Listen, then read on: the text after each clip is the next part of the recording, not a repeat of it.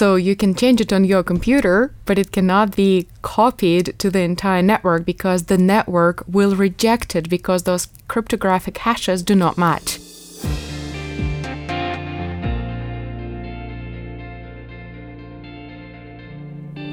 Blockchain is everywhere at the moment. It seems to be touted as this universal panacea, a digital solution for all of our ills. I've even seen it talked about in terms of fixing the border problem between Ireland and the UK if we end up moving.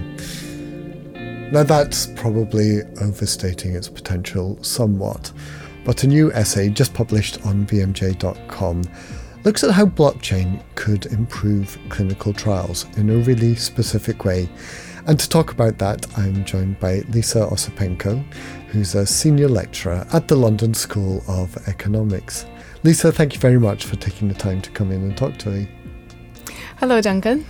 So if I could just get you to introduce yourself, what's your background? How did you get interested in blockchain?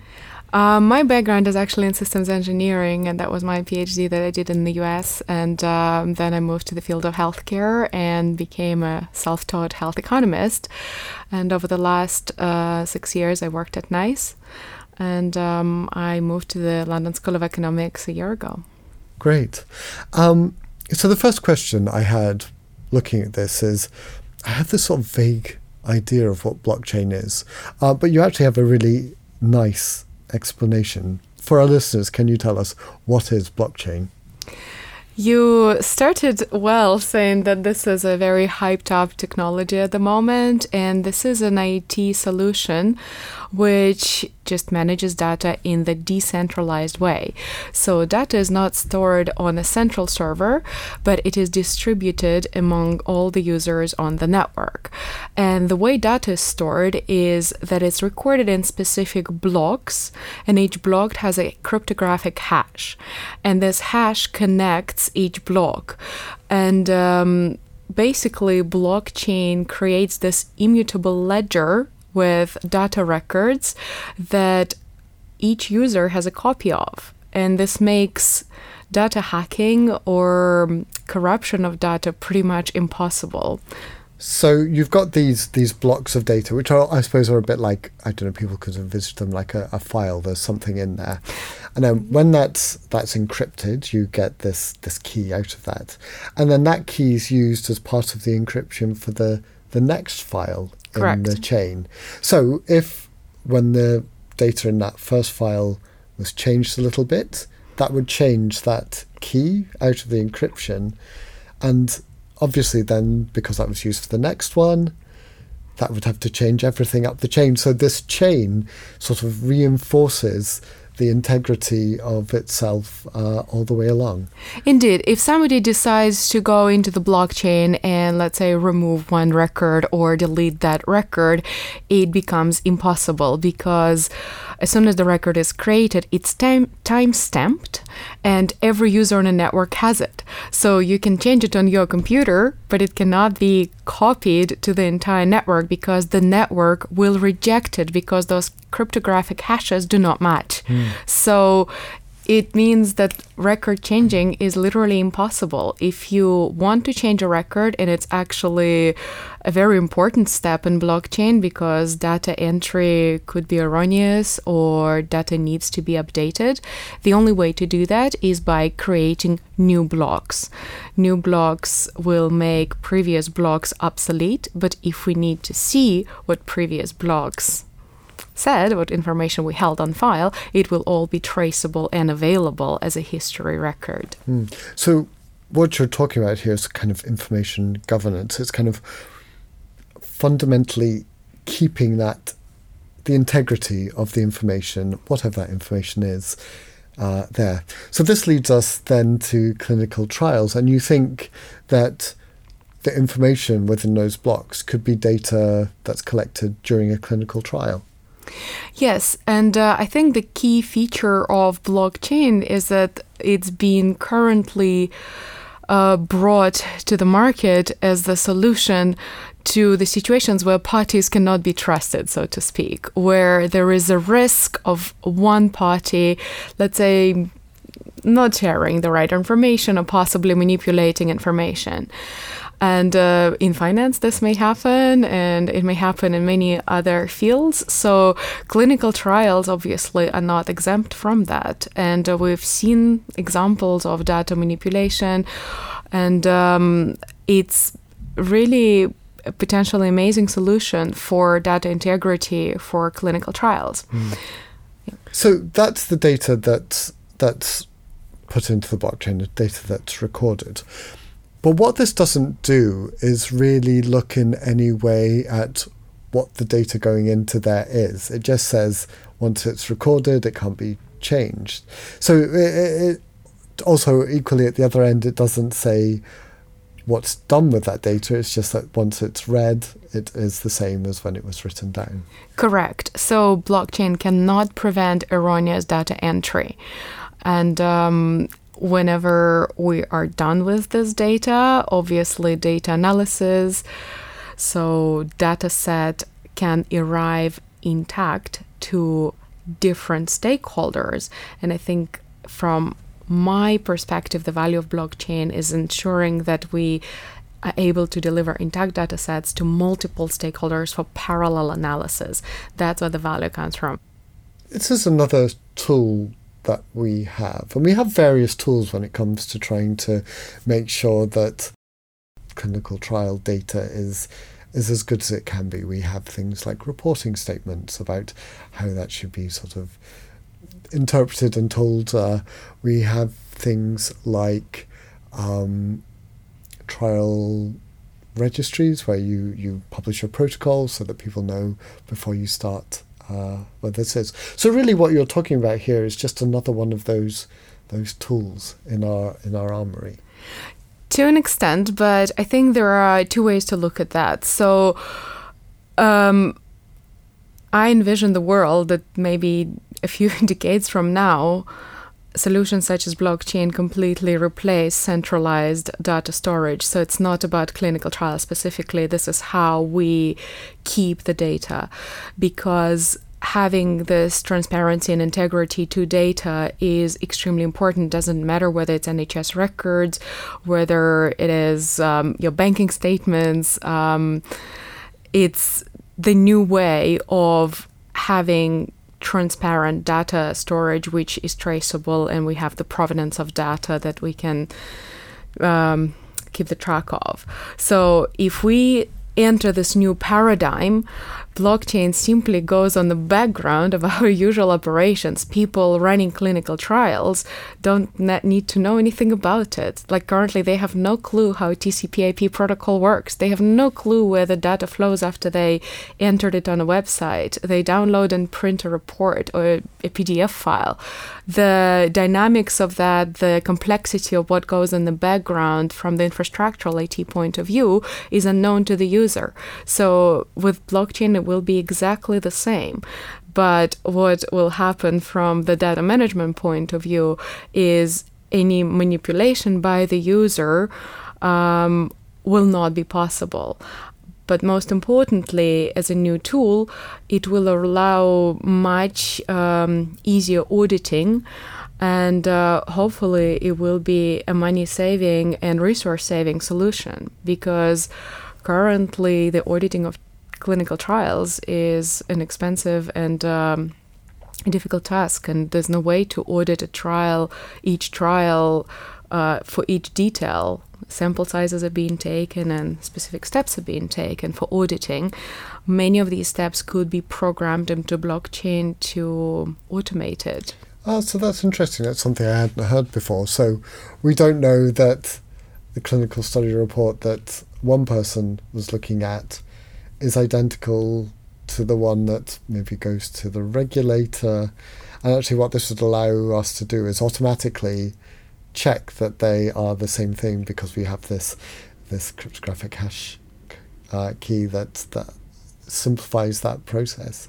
And we would know that at least those two matched up. Absolutely. It's not just on reports or specific documents. It could be done on each data point. And once again, automatically, because it's all pre-programmed through smart contracts on the blockchain. And this data integrity is very important for auditors, for patients, for clinicians, and massively for efficiency. So yeah, when you've got this blockchain and you're trying to ensure its data integrity, who has to be involved to actually, do that? Yes, building the blockchain platform for a clinical trial is a very important step. It's as important as trial design, and it's possible to go wrong there as well. So first of all, it's important to think who are the participants on the network. And of course, it has to be the actual organization running the trial, whether it's a pharmaceutical company or an academic group. This opens the blockchain to all the investigators or anyone who needs to enter the data or download the data. So then the second participant is, of course, the regulator or the funder. And you can think of other participants. You can put, for example, patient organizations, if they're co-funding the study or they're participating in the study. So, but this network is a closed network. It doesn't mean when I say data is transparent, it doesn't mean it's publicly available on the web. It's available to the participants on that network. But it's very important that these participants are actually not just a contract research organization and the company, is the contract research organization, the company, and the regulator or the funder or the patient organization. So design of the blockchain is very important because, as I explain in my article, smart contracts are very important algorithms that facilitate the activities of the blockchain. These need to be carefully programmed to automate different steps. And it's the auditors who should be playing the key role in designing those smart contracts, because if they design them for automated checking of different auditing steps, they obviously don't need to do that manually or physically. They don't need to request documents, check visually or manually or on a computer the records, so the system can report it to them if some misconduct happens or data is not entered or specific steps in a trial are not taken. We've talked about this so far, sort of in terms of regulation, maybe between pharmaceutical companies and other places. But so it occurs to me that, all clinical trials, if they're happening in a university or whatever, this data manipulation is at danger. And we've seen a rash of papers where it turns out that one investigator within a clinical trial has manipulated stuff, and that's been a problem. Another thing blockchain must do then is, if everyone is aware of a change that's happened, if that change becomes transparent, automatically then everyone has to take collective responsibility for the data within the blockchain, and there can no longer be this idea of this one lone wolf doing something bad. It's everyone would be responsible for that as well, which would be useful. Indeed, and data manipulation is the problem, but perhaps in the grand scheme of things of what's wrong with clinical trials, it's not the grandest problem, because there are some instances of that.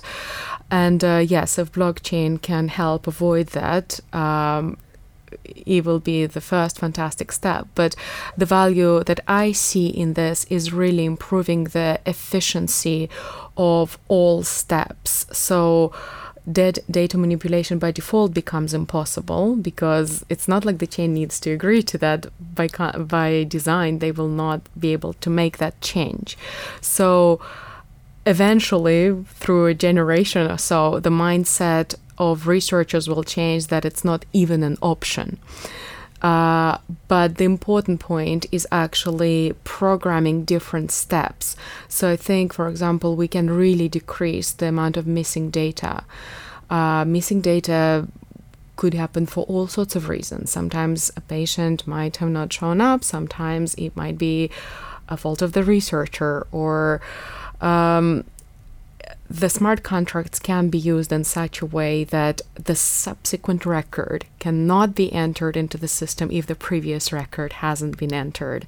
So this will ensure complete records. Of course, patient might be missing, and of course we might put the value of 0 or no value, but something needs to be put in there. So that's another very useful feature that, in addition to auditing, in addition to efficiency and facilitating, can help. So that's what it can do. And I've talked a little bit about the beginning of this kind of promised world of what the blockchain can do, that it seems wishful thinking, at least. Within clinical trials, the data might be keep its integrity. It might be absolutely what was recorded and we can check that. But that doesn't mean that the way in which we decided what data to record, or at the other end of it, how that data is then interpreted, will be in any way protected or enhanced by blockchain. Absolutely. I'm very much interested in clinical trial integrity and clinical trial design, and I have to admit that blockchain is not resolving the most difficult issues that we have with clinical trials. And unfortunately, most clinical trials are poorly designed, and they either ask wrong questions, or even if it's an RCT, it doesn't mean it stands up to a standard or is run appropriately.